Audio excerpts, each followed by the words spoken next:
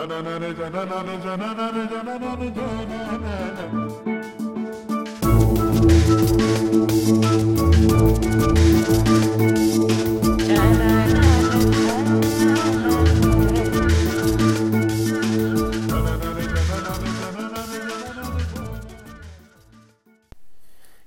listening to Onward with William McCarthy, live from New York City.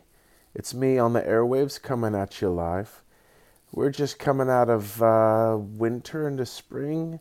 Winter has given us a run for our money, as per usual, hanging on. Okay, so a lot of news here. As you well know, with Toronto Airport Gate, I got stuck at Toronto Airport a few days back for 2.5 days. Amazing. It was like snowing sideways in Toronto, and then there was like a terrible fog over New York, so I just kept getting stuck there, and everything was canceled.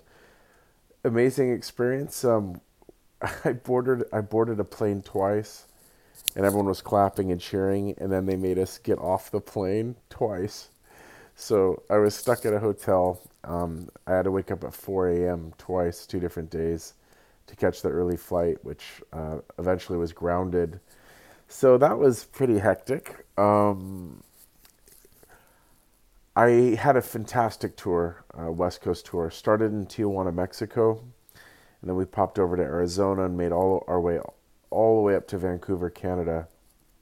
So these pop-up shows, I was playing like different venues, and I played for professors, I played for kids, I played for couples, old Pela fans, and it was really a wonderful experience. Had a day off. There's a fellow onwarder who's new to our world named Kenny, and he invited us down to his vineyard on our day off, and we had a burger, and he showed us the guy actually makes wine, and seeing this place like built up from this one man's vision and started his own vineyard, and like seeing what a vineyard's actually all about was amazing experience. I was traveling with Dave Fernandez. Dave is a fellow that reached out to me and urged me to consider approaching America in a different way, and I did that with him, and I just went on this journey, I don't know, 1,500 miles or something, and what an excellent human being. Really nice time, just adulting, hanging out, talking life talk, learning a lot, and we rocked it in a Kia sedan, which was amazing. Another short story, I don't know if you guys ever saw me play that like steel guitar. It's called a resonator guitar. It's an old Gretsch. I played that all through Augustine's, and it finally broke, and I had to leave it at my friend Ulrich's house in Germany. And I was without a guitar and thinking, God, what do I do in case a string breaks? And I remembered I had a guitar at my friend's house in an attic in California, and I stopped by his house at 8 in the morning to get it. And I'm so thrilled to bring this guitar back into my life because it is the guitar I learned how to play on. I've been playing this guitar since I was 12 years old, and it's an old Yamaha 1971 Yamaha, and I busked with this guitar. This was my guitar all through my teen years, through my 20s before Pela, and it's back in my life. It's sitting right here. I got a new hard case for it, so I'm excited. And overall, just loving these shows, like getting to meet people afterwards. A lot of people jumped up and played with me on stage, so I had people playing piano, violin, guitar. Alex from Augustine's, our guitar tech, our trusty and faithful guitar tech who now lives in California, came out for a couple of the Los Angeles shows. Absolutely amazing playing with him. So proud of him. Okay, what else is going on? So yeah, a special thanks to everybody who came out for that, and a lot of people joined the Patreon and Onward community from those shows. So welcome to them for coming. And other news, so I'm back, yeah, and I'm resting up, back-to-back tours. So this is that weird little bubble where you've got downtime, but you're also really busy. I had been told this is an interesting thing. If some of you might be watching something on Netflix called Wild Wild Country. Now, what's interesting about this is the fellow that this documentary takes place around is a guru by the name of Bhagwan Sri Rajneesh, also known as Osho. Now, what's crazy, so those for those of you who don't know, he came from India to Oregon, and he basically they built their own city out in the countryside of Oregon, and they had a massive prayer center that was like 10,000. It could fit 10,000 people. They fed people, and they were looking to build this utopian society where it was a mixture of capitalism and spiritualism. They felt like in the past, spiritual movements have, like Mahatma Gandhi, had undermined themselves by being committed to poverty, whereas that real consciousness needed to take place in a modern context. And they basically were pretty wealthy, and they had the funds to build these A-frame homes. So thousands of homes were built, and people could live in these homes and just exist in this society. And why I think this is interesting is because I actually grew up with these people. I actually really, I don't know, there's like something, I'm finally seeing a documentary of something that I saw as a kid, rather than see something like overseas about like maybe the IRA or something that I never crossed paths with, I never saw, but I definitely saw this. My friend Shay, his mother, her name was Garisha. Garisha was a name given to her by Bhagwan, by Rajneesh. And these people were all called sannyasins, the followers of this guy. And they all wore red or orange. And they had what was called a mandala. And around their neck, they had a picture of this man's face, Rajneesh. And it was like him smiling. And I'm not kidding you. As a child in Santa Cruz, California, and then later on at the base of the Sierra Nevadas, I had a lot of friends whose parents mixed with these kind of cult members. And there was another friend of mine named Colin McGinnis. His mother was a follower of Rajneesh as well. And they literally wore red every day, or orange, every article of clothing. So like red, red hat, red bracelet, red shoes, red everything, or orange. And they had these pictures of this guy. And I remember going to his house and her listening to cassette tapes of him. And it's funny because I try to tell people that I grew up, in Northern California, which borders Oregon, and that we were really a lot of people fled whatever enclaves they were living in the Midwest or the Northeast in America in the 1960s and 70s, and they came out west. And, similar to how people would move to Brooklyn now, or to Austin now, or to Portland, or to Seattle, or Brighton, England, or Berlin. But these people fled, these kind of stiff upbringings, and they moved to the West Coast. And there was a consciousness boom, as we all know, during and post-Vietnam War. And these people, the 70s turned into the 80s, and a lot of these people found themselves in their mid-30s, kind of around the ages that we're all at now, or the Augustine's guys, and they had kids, and those kids were us, the now Gen Xers.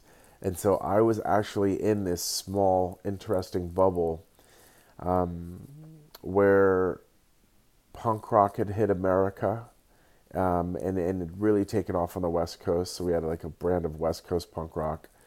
There was also like a thick cloud of like pot smoke, marijuana smoke that had just like never really dissipated.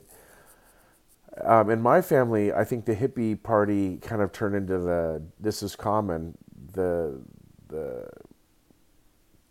marijuana and the mushrooms and the mind expanding consciousness drugs turned into the late 70s into like cocaine, which turned into like crack and heroin. And there was like always this thread of consciousness. So I think at one point in time, these people kind of came with their minds really open as young people, probably in their early 20s, and then they got tangled up in all these strange. There was Jim Jones in Jonestown that came out of the Bay Area in California.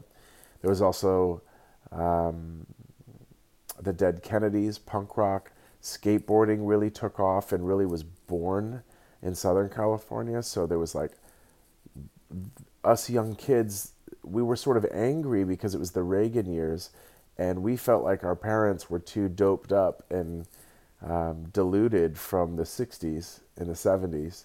Their shag carpets and their, you know, funky bell bottoms and their Birkenstocks. We felt like we were agitated by all this, you know, USSR Cold War stuff. So we were like skateboarders and punks, but our parents were these Fruit Loopy, strange people, and some of them were in cults. And I definitely grew up in that. And it's really interesting. I watched 2 episodes last night. If you want to ever know anything about one William Joseph McCarthy, check this out, because these people were basically our parents. And if it wasn't them, it was like horticulture or you know, it's not cool having one of your parents like doing yoga while your friends are at your house playing Nintendo, playing Super Mario Brothers something, and you know your stepdad's doing yoga with one of his balls hanging out of his freaking shorts. Before yoga was cool, yoga was like embarrassing to me as a kid. As was, all I wanted was like a grilled cheese sandwich or like some normal like microwave pizza or something, but microwaves were bad. Logos on your shirts were looked down upon in the community that I lived in, this hippie community. I'm not saying that I was involved in the Bhagwan movement, but like my friends, you know, we lived in a very eclectic, esoteric hippie place, and we had probably what 80 kids in our entire school, in grade school, and that's the community that I'm talking about. Like, so it was very kind of earthy, and all these things that yuppies have sort of like gravitated towards now, the organic movement, farm to table. This stuff was going on back then too, but it had a way different context, and it shows in this documentary that these two worlds intersecting, these Oregon cowboys and like ranchers and farmhand people intersecting with this like Eastern consciousness now brought to the West and funded really effectively, to the point where these sannyasins, as they're called, these followers, actually have their own airport, their own currency, their own everything. So I don't know. I think it's really it's the best thing I've seen on Netflix in a while, and people are like raving about it. So I think that's worth mentioning. Definitely bringing back some memories, man. So yeah, that's basically where I'm at. I wanted to also talk about sort of a sixth sense, a creative sense that a songwriter has, and I don't want to scare away the good, the good fairy that has come visit me, the songwriting fairy, but I think I might have figured out my next album, and I'm really looking forward to sitting down and getting going on it, because in the second record, I went to California, back to where I'm from, and that's where Walkabout came from. And I started living in a like a small little cottage in the back of a friend's house in their backyard, and I started writing, and I had my motorcycle and I'd just ride around and I'd write. And then I went to Kenya and I went to Ireland.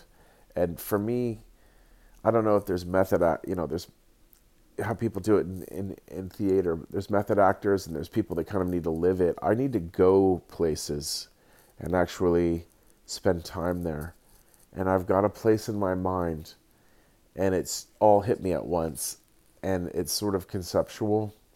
And I think as a writer, you have this sense sometimes. It's almost like it's it's not unlike a drink on the rocks. Sometimes I like to have a vodka on the rocks with a squeeze of lime, right? Take a half a lime, cut it in half, squeeze as much as you can into it, and just let it sit. You know, have a drink like, 10, 15 minutes later when it's all kind of congealed. Sometimes ideas are sort of like a fruit. Like, how much can you squeeze from it? And you just have a sense about these things, like how much you can get out of this idea. And I have a feeling that I might have come across something that's going to bear a lot of output. And how I envision it is sort of like an orb or a sphere, right? Like, and I'm looking at it, and when I look at it, something conceptually, I kind of want to be able to walk around it in 360 degrees, and look underneath it, on top of it, from afar, up close to it. And if I can visualize a topic like that, say like the song Juarez, I'd seen some documentary or some news coverage about the daughters of Juarez and the things that were happening in and around that city, and somehow I synthesized that with my own life experiences, my own family history, and came out with this narrative, right? But it was only because I could see it. I could see its texture up close and from afar, and I could use my words to paint with this topic. So if you think about it like something in front of you, I'm not sure if this is helping any creatives out there or if they are relating to it, but if you can kind of visualize it in a 360 degrees perspective and capacity, then you can kind of master what you're visualizing and reinforce it, and then you begin just explaining it. And that is I don't know if that's a method, it's one of my methods. And if you could kind of make, it wouldn't be a virtual reality. If you could make an imagined reality about a story, person, place, or thing, feeling, adjectives, right? If you could explain it, you have to see it. And if you see it, you can materialize it. And that is what will endlessly keep me a creative, because think about this. Now, you want to get really out there? At one point in time, John Lennon and Paul McCartney were probably sitting there having a pint, or maybe even a joint, and they were saying, you know what? If we so decide, we are literally driving in the cockpit of modern culture and popular culture as we know it. If we want to go to India and go down some kind of rabbit hole that way, we can take the youth that way with us. If we want to speak out against the government, we can help culture think those thoughts. If we want to, play Lucy in the Sky with Diamonds and speak in code using Lucy Sky Diamonds, LSD, we can start talking about that kind of consciousness. These guys were literally steering culture. But what's very interesting to me is that it started in the imagination. They started in the imagination, then they apply that through their skill set, through their hands and through instruments.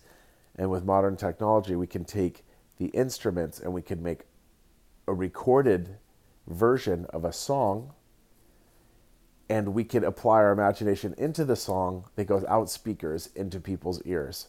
So isn't that interesting that sound and audio is just an extension of a thought, and a thought comes from synapses in the mind, and that is just like and that comes from a place of inspiration and imagination. So thought, imagination, inspiration, craft, skill, audio, song. It's just amazing. I also kind of think it's fascinating that songs they're not physical. They exist, in the atmosphere, the atoms, right? Just poof. It's just a sound wave.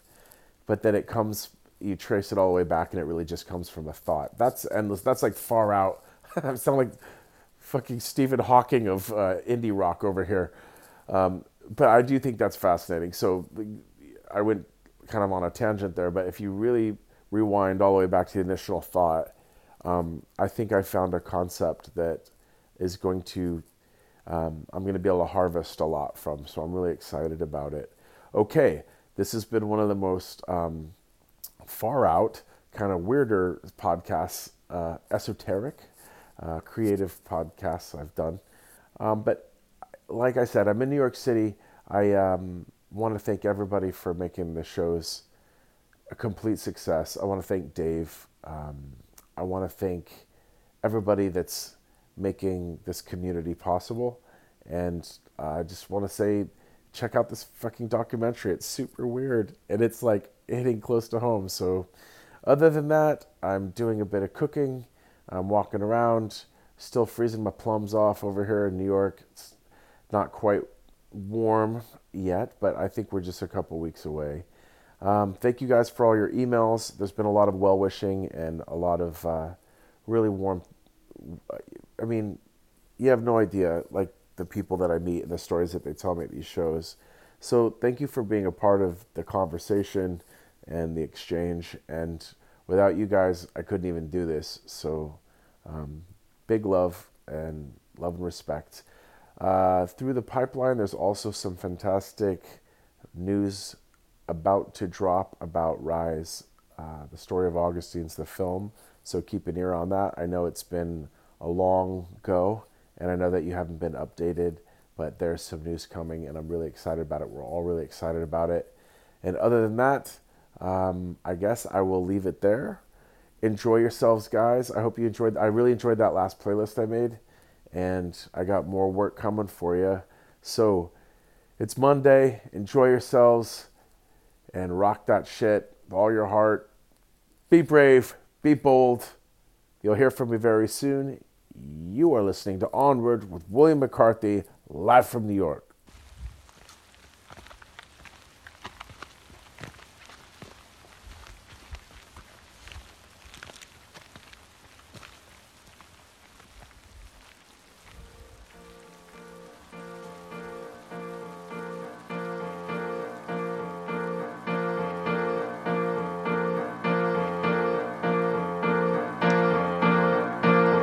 Trail is dark and dusty, the road is kinda rough, and a good road is winding, and boys, it ain't far off. Trail of trouble, roads of battles, paths of victory, we shall walk.